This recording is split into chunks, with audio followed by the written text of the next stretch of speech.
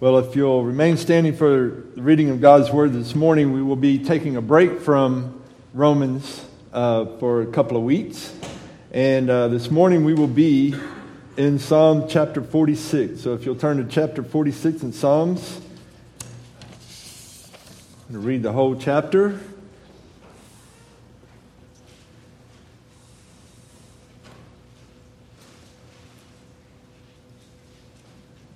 Psalm 46. God is our refuge and strength, a very present help in trouble.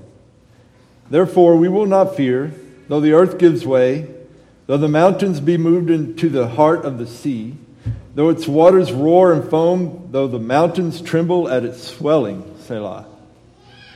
There is a river whose streams make glad the city of God, the holy habitation of the Most High. God is in the midst of her. She shall not be moved.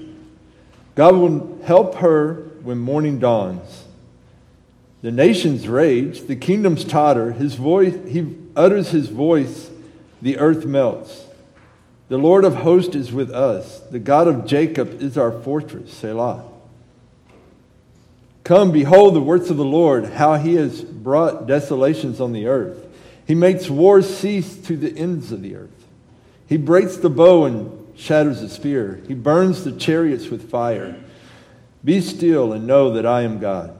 I will be exalted among the nations. I will be exalted in the earth. The Lord of hosts is with us. The God of Jacob is our fortress. Selah. Thank you. You may be seated. The one instruction I was given by Casey this morning was to stay away from Romans, and I was not able to do that. There will be some Romans thrown in here and there. But this morning, this psalm, as I was studying it, it's a message to two kinds of people. To those who love God and have put their trust in Him and who strive for holiness, it is a reminder of the sovereignty of God, of His mercy and His love for His people. And to these people, this psalm offers encouragement even in the darkest of days. To those who are hostile towards God, this psalm is a declaration of the power and majesty of God, as He is above all things. He is the creator, sustainer, and ruler of all. He is over all nature and over all earthly kingdoms. He is to be feared more than anything. And it is a call to stop trusting in the things of this world and put your trust in Christ. And it's interesting that this psalm is also the reading of God's Word that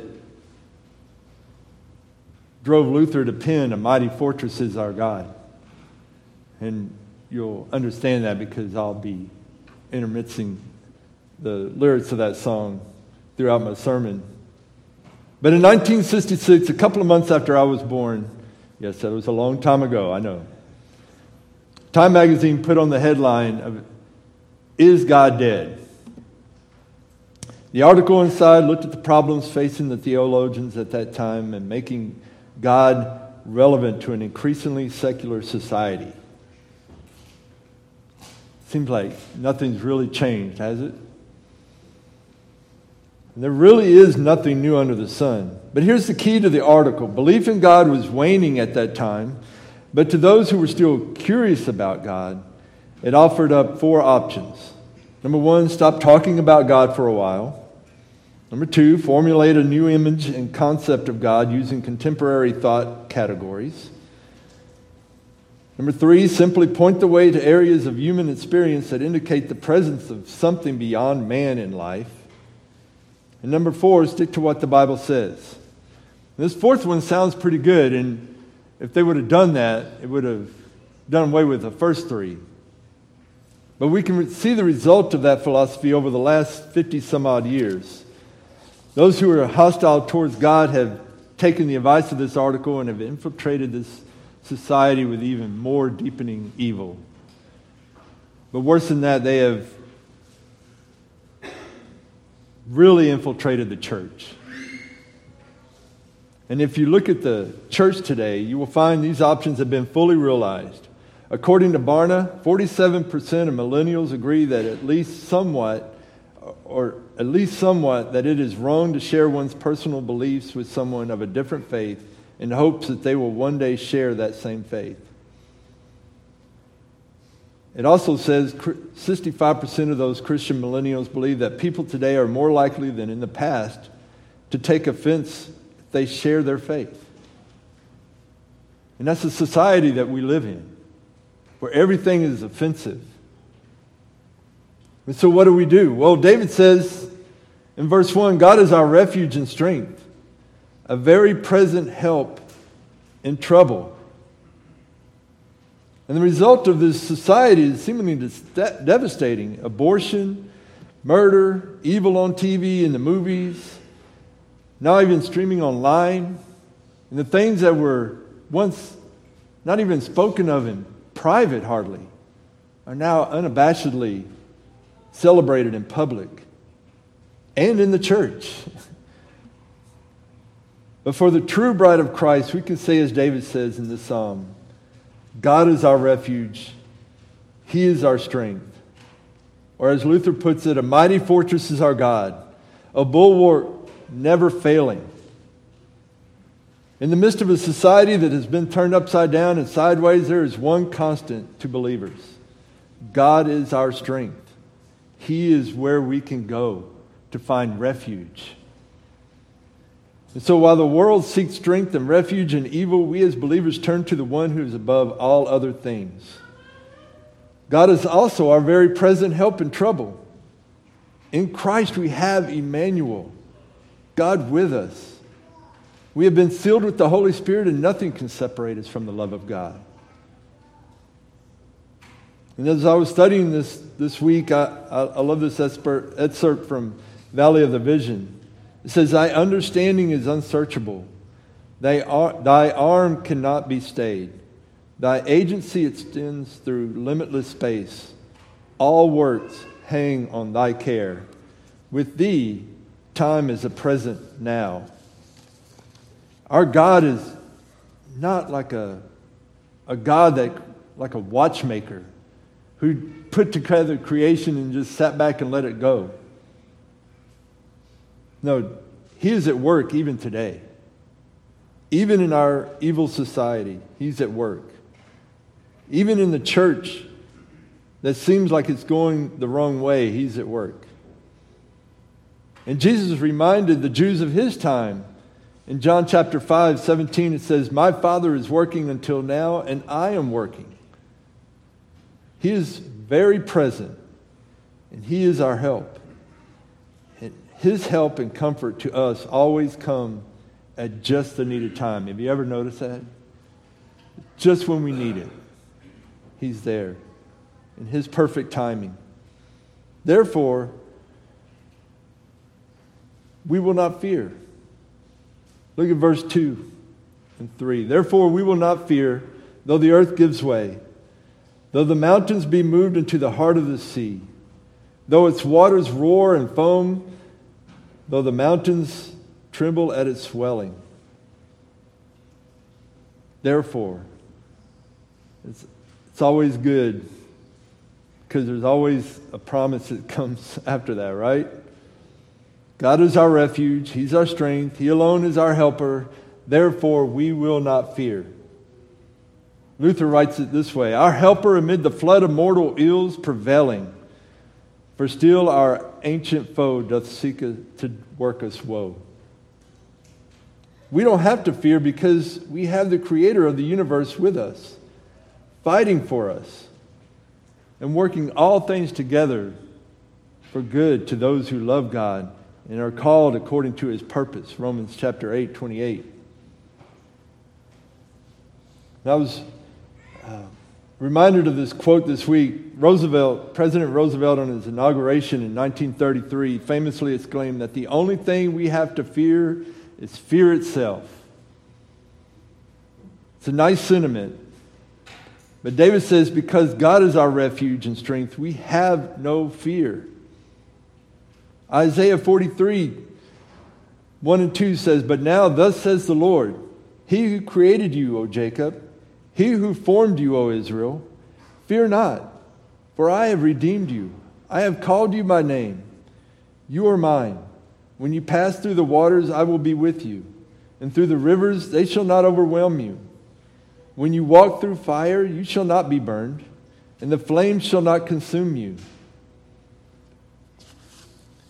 In 2 Timothy 1, 6 through 10, it says, For this reason I remind you to fan into flame the gift of God which is in you through the laying on of my hands. For God gave us a spirit not of fear, but of power and love and self-control. Therefore, do not be ashamed of the testimony about our Lord, nor of me his prisoner, but share in suffering for the gospel by the power of God, who saved us and called us to a holy calling, not because of our works, but because of his own grace, which he gave us in Christ Jesus before the ages began, and which now has been manifested through the appearing of our Savior Christ Jesus, who abolished death and brought life and immortality to light through the gospel. This isn't to say that fear is not a part of life. There's things that we can be fearful of, and we should be fearful of. But it should not be overwhelming to believers. Because following Christ is not for the faint-hearted. Jesus said in Luke 9:23, If anyone come after me, let him deny himself, take up his cross daily, and follow me. And again, he doubles down in Luke 14:27. It says, Whoever does not bear his own cross and come after me cannot be my disciple. And so even though we may see mountains moving to the sea, earthquakes, waters running out of their banks, or volcanoes erupting, or glaciers of ice melting and falling into the ocean, or 2 months of 100+ degrees with no rain in sight, or 2 years of a pandemic, whatever else we might endure here on earth. I love how David says it. Our God is our helper.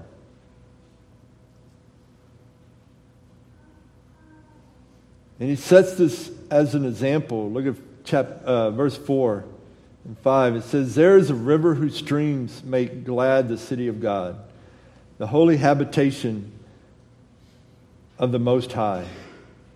God is in the midst of her. She shall not be moved. God will help her when morning dawns. This river, this body of water is much different than the one that is pictured in verse 3 that's roaring and full of foam. This river is peaceful. It turns into streams that make the people of God glad. And here we see God's presence is metaphorically described as a river whose streams make glad the city of God. There was and is no river in Jerusalem, of course. That is not the point. Spurgeon compares this river to the divine grace of God. He says, divine grace, like a smoothly flowing, fertilizing, full and never failing river, yields refreshment and consolation to believers. It is no boisterous ocean, but a placid stream. Happy are they who know from their own experience that there is such a river of God. Have you ever experienced this divine river of grace in your life? I know I have. And those of us who love the Lord have no doubt at some point in our lives felt refreshed by this river of divine grace and have been reminded of the Father's love and His unfailing supply of all our needs. These verses are a picture of God and His holy city of Jerusalem, but it is not hard to see the correlation to Jesus' words in John 4:13 through 14. It says, Jesus said to her, Everyone who drinks of this water will be thirsty again. But whoever drinks of the water that I will give him will never be thirsty again. The water that I will give him will become in him a spring of water welling up to eternal life. And again in John 6:35, Jesus said to them, I am the bread of life. Whoever comes to me shall not hunger, and whoever believes in me shall never thirst. In Christ, we have a divine river of grace flowing through our lives. No matter what kind of troubles we may come up on, I think of like floating down the river, and you come across rapids. And it's kind of cool when you're in a big raft and you're not thrown about everywhere. But God, His divine grace is like a river that just flows through our life and just brings peace and grace and mercy to us at just the right time, because He's always present with us. But contrast this with verse 6. The nations rage, the kingdoms totter. He utters His voice, the earth melts. And I can't think of a better picture of this than what is going on right now after the Supreme Court knocked down Roe v. Wade. The leadership of this nation is raging against the life of the unborn. And yet we should not be surprised by this, nor should we be surprised that God could orchestrate such a great thing. These are people who have never experienced the divine river of grace. Their hope is in themselves. Their strength is in the armies and the fortresses they build and the political power they think they have. They don't know God. All they know is what they believe. And so they rage. Their kingdoms totter. Why? Because God utters His voice. His word cuts them to the core. The power of one little whisper from the sovereign God of the universe renders them helpless and angry.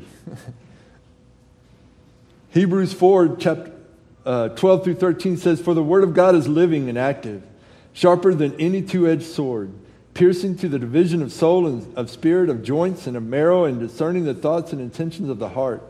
And no creature is hidden from His sight, but all are naked and exposed to the eyes of Him to whom we must give account." And that's what you see right now. God's word is causing a meltdown of the most powerful people on earth. And God has put to shame these leaders. They could not fight against Him, who is sovereign over all things. And David wasn't worried about these things, and neither should we. Look at verse 7. "The Lord of hosts is with us. The God of Jacob is our fortress." The Lord of hosts is with us. He is our fortress. What other source can you say that about today? Where is your trust? From where do you get your hope? Again, going back to Luther's song, "Did we in our own strength confide, our striving would be losing. We're not the right man on our side, the man of God's own choosing. Dost ask who that may be? Christ Jesus. It is He. Lord Sabaoth His name, from age to age the same, and He must win the battle." And we see this in Revelation 4 through 7. It says, "John, to the seven churches that are in Asia, grace to you, and peace from Him who is and who was and is to come, and from the seven spirits who are before His throne, and from Jesus Christ, the faithful witness, the firstborn of the dead, and the ruler of the kings on earth. To Him who loves us and has freed us from our sins by His blood, and made us a kingdom priest to His God and Father, to Him be glory and dominion forever and ever. Amen. Behold, He is coming with the clouds, and every eye will see Him, and even those who pierced Him, and all tribes of the earth will wail on account of Him. Even so, amen." If God is for us, who can be against us? He is our refuge. He is our strength.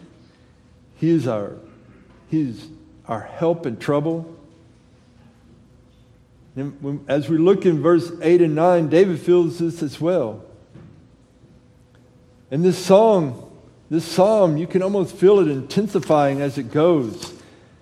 Look at the invitation he gives. "Come, behold the works of the Lord, how He has brought desolations on the earth. He makes wars cease to the ends of the earth. He breaks the bow and shatters the spear. He burns the chariots with fire.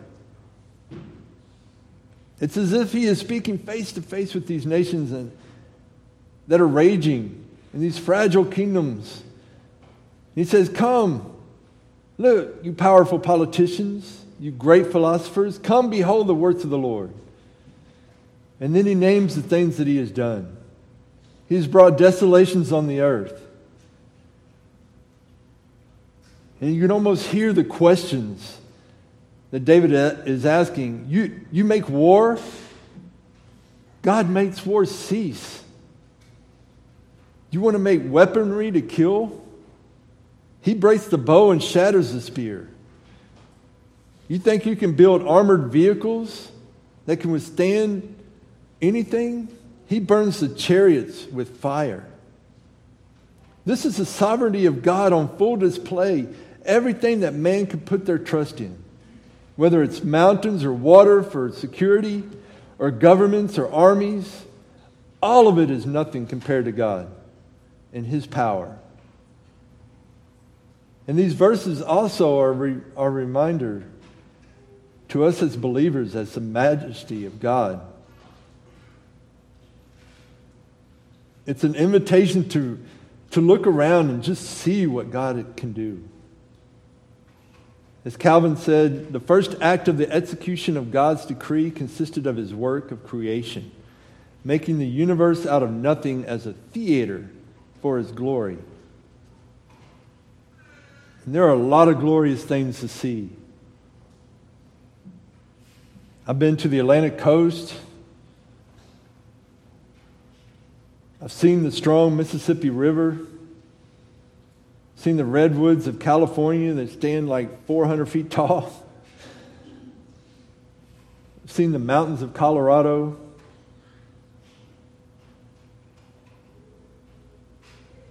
The Grand Canyon. And the beauty of that canyon, just as the sun is going down, all the colors on the side of the canyon. The whole earth is filled with God's glory. We'll just look around and see what He has done. And this invitation leads us into verse 10 and 11. It says, "Be still and know that I am God. I will be exalted among the nations. I will be exalted in the earth. The Lord of hosts is with us. The God of Jacob is our fortress." Again, to those who love God, He is our fortress. We know that He will be exalted not just among the nations, but in all the earth. As Luther's song continues, "And though this world with devils filled should threaten to undo us, we will not fear, for God hath willed His truth to triumph through us. The prince of darkness grim, we tremble not for him. His rage we can endure, for lo, his doom is sure."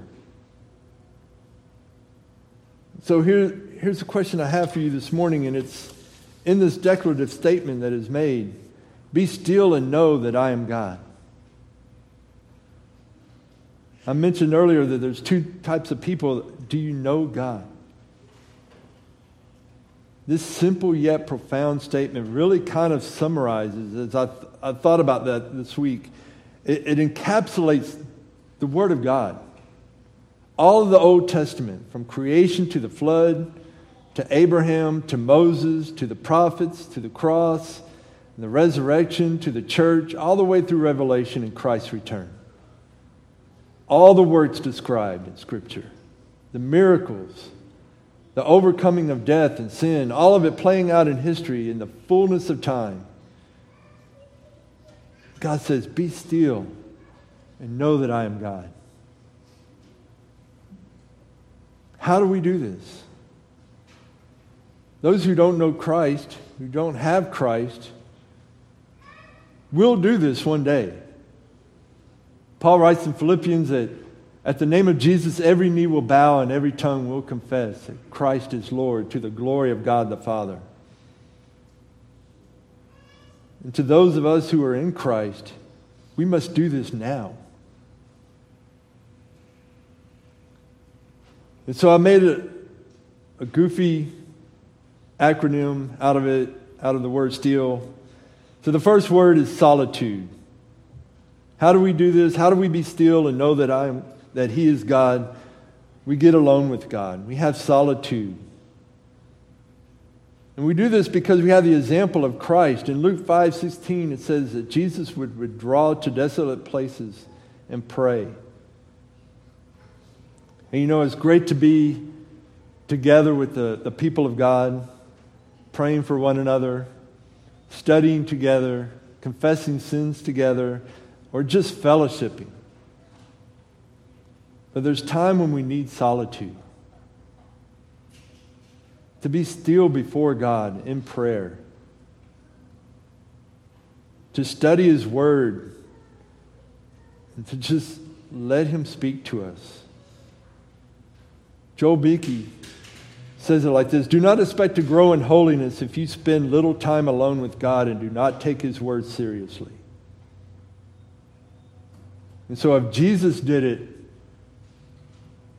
I think I can say with confidence we should be doing it as well. The T is for trust. Proverbs 3:5-8 is very familiar. Trust in the Lord with all your heart, and do not lean on your own understanding. In all your ways acknowledge Him, and He will make straight your paths. Be not wise in your own eyes. Fear the Lord and turn away from evil. It will be healing to your flesh and refreshment to your bones.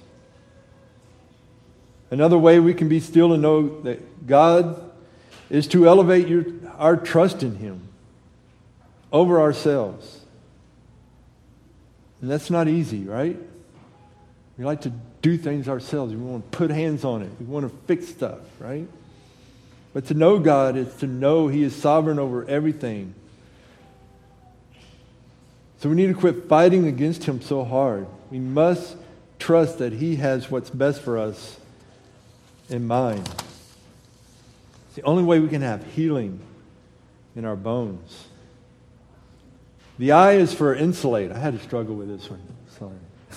Insulate. 1 John 1:5-7, it says, this is the message we have heard from Him and proclaim to you, that God is light and in Him is no darkness at all. If we say we have fellowship with Him while we walk in darkness, we lie and do not practice the truth. But if we walk in the light, as He is in the light, we have fellowship with one another, and the blood of Jesus, His Son, cleanses us from all sin. You know, Jesus prayed in John that we would be in the world, but not of the world. And I'm not saying we can avoid everything sinful.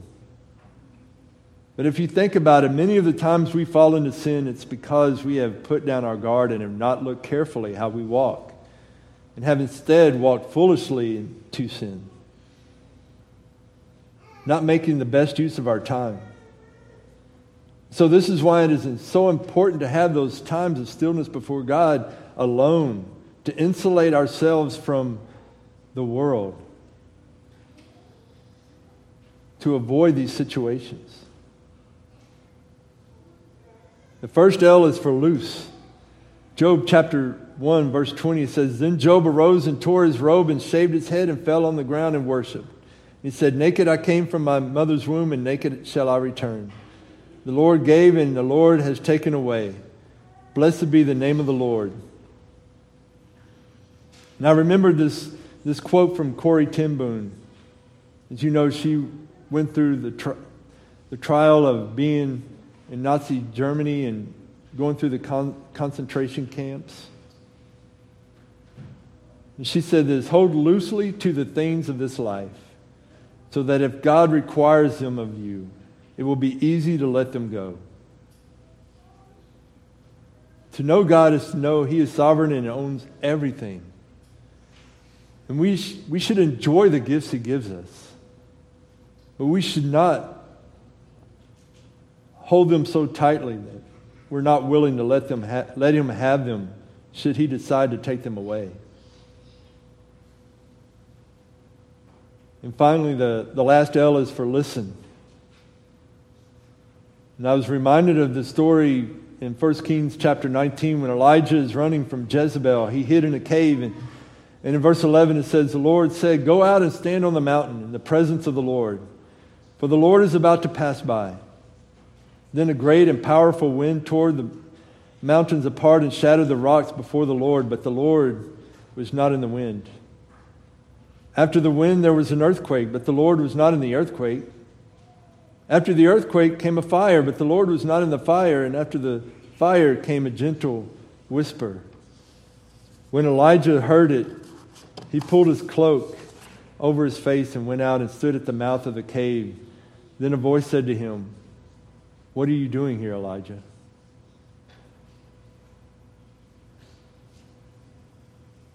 And if we listen to the voice of God very often, He would probably be asking us the same thing.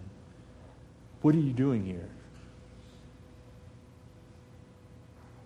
To know God, we must listen to what He has to say. We have to get still and read His Word and pray and then listen. To know God is to know that He is wiser than us and He has given us His Word to know Him. So solitude with God, trusting God, insulating ourselves from worldly things, loosely holding the gifts God has given us and listening to what He has said. Be still and know that I am God. Do you know Him? If not, what are you trusting in? Whatever it is, David says there is no other source that you can trust in. Nature, government, armies, yes, even yourselves will fail ultimately. That's why He invites you to come and see the effects of the devastating judgments of God and stand in awe and silence.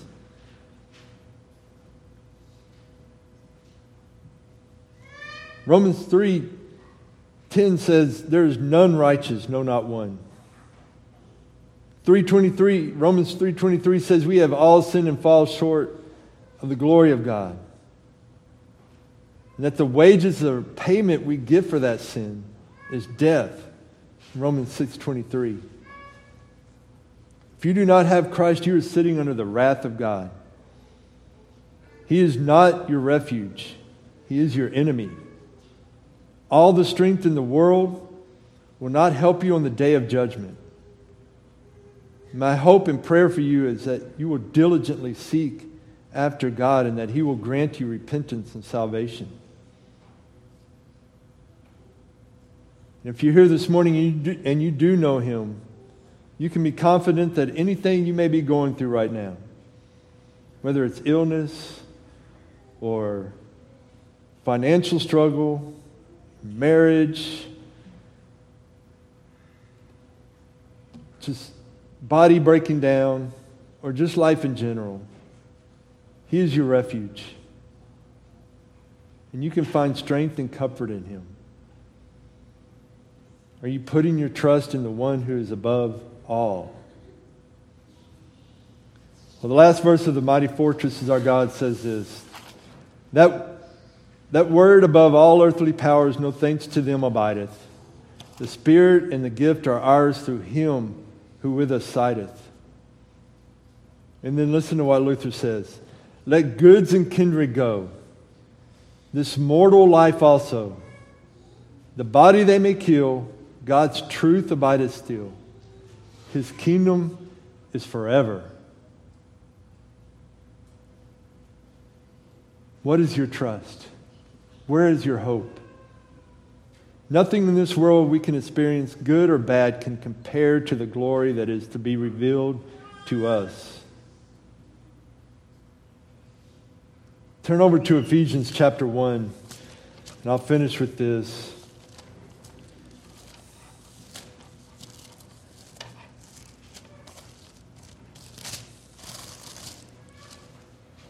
It says this. Verse 3, blessed be the God and Father of our Lord Jesus Christ, who has blessed us in Christ with every spiritual blessing in the heavenly places, even as He has chosen us in Him before the foundation of the earth, that we should be holy and blameless before Him.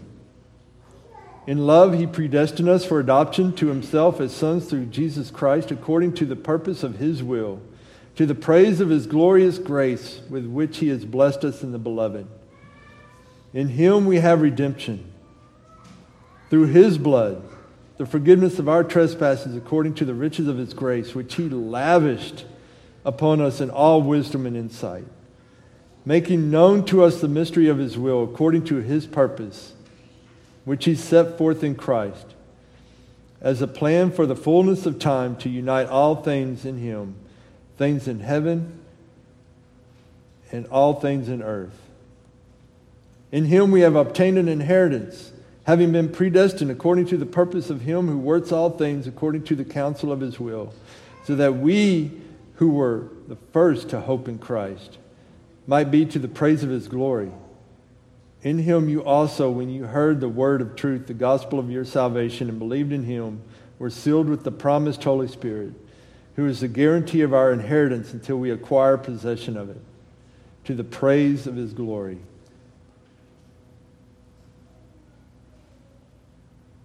The Lord of hosts is with us. He has given us everything in Christ. He has lavished us with his grace. So let us exalt his name among the nations and in all the earth. Amen? Let's pray. Father, we are so in awe of you. How you rule sovereignly over everything. That nothing that we can come in contact with, nothing that we can experience, nothing that we can try and do on our own can compare to your glory, your majesty, to your strength. Father, we are so thankful that you loved us so much that you would send your Son to die for us.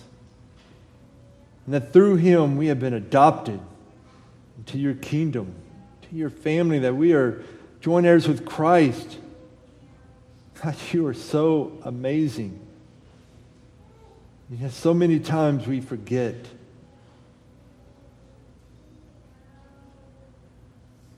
Help us to remember, Lord, to be still and know that you are God. That even in the little things, that you are all powerful, that you are all knowing, you are loving. God, you are a God of holiness. You command us to be holy as you are holy. So, Father, we ask that you would sanctify us through your Holy Spirit, and to continue to make us holy and into the image of Christ as you tear away the things that you need to tear away from us and build into us the things that we need to follow after you. And may your name be exalted in all the earth. We pray this in Jesus' name. Amen.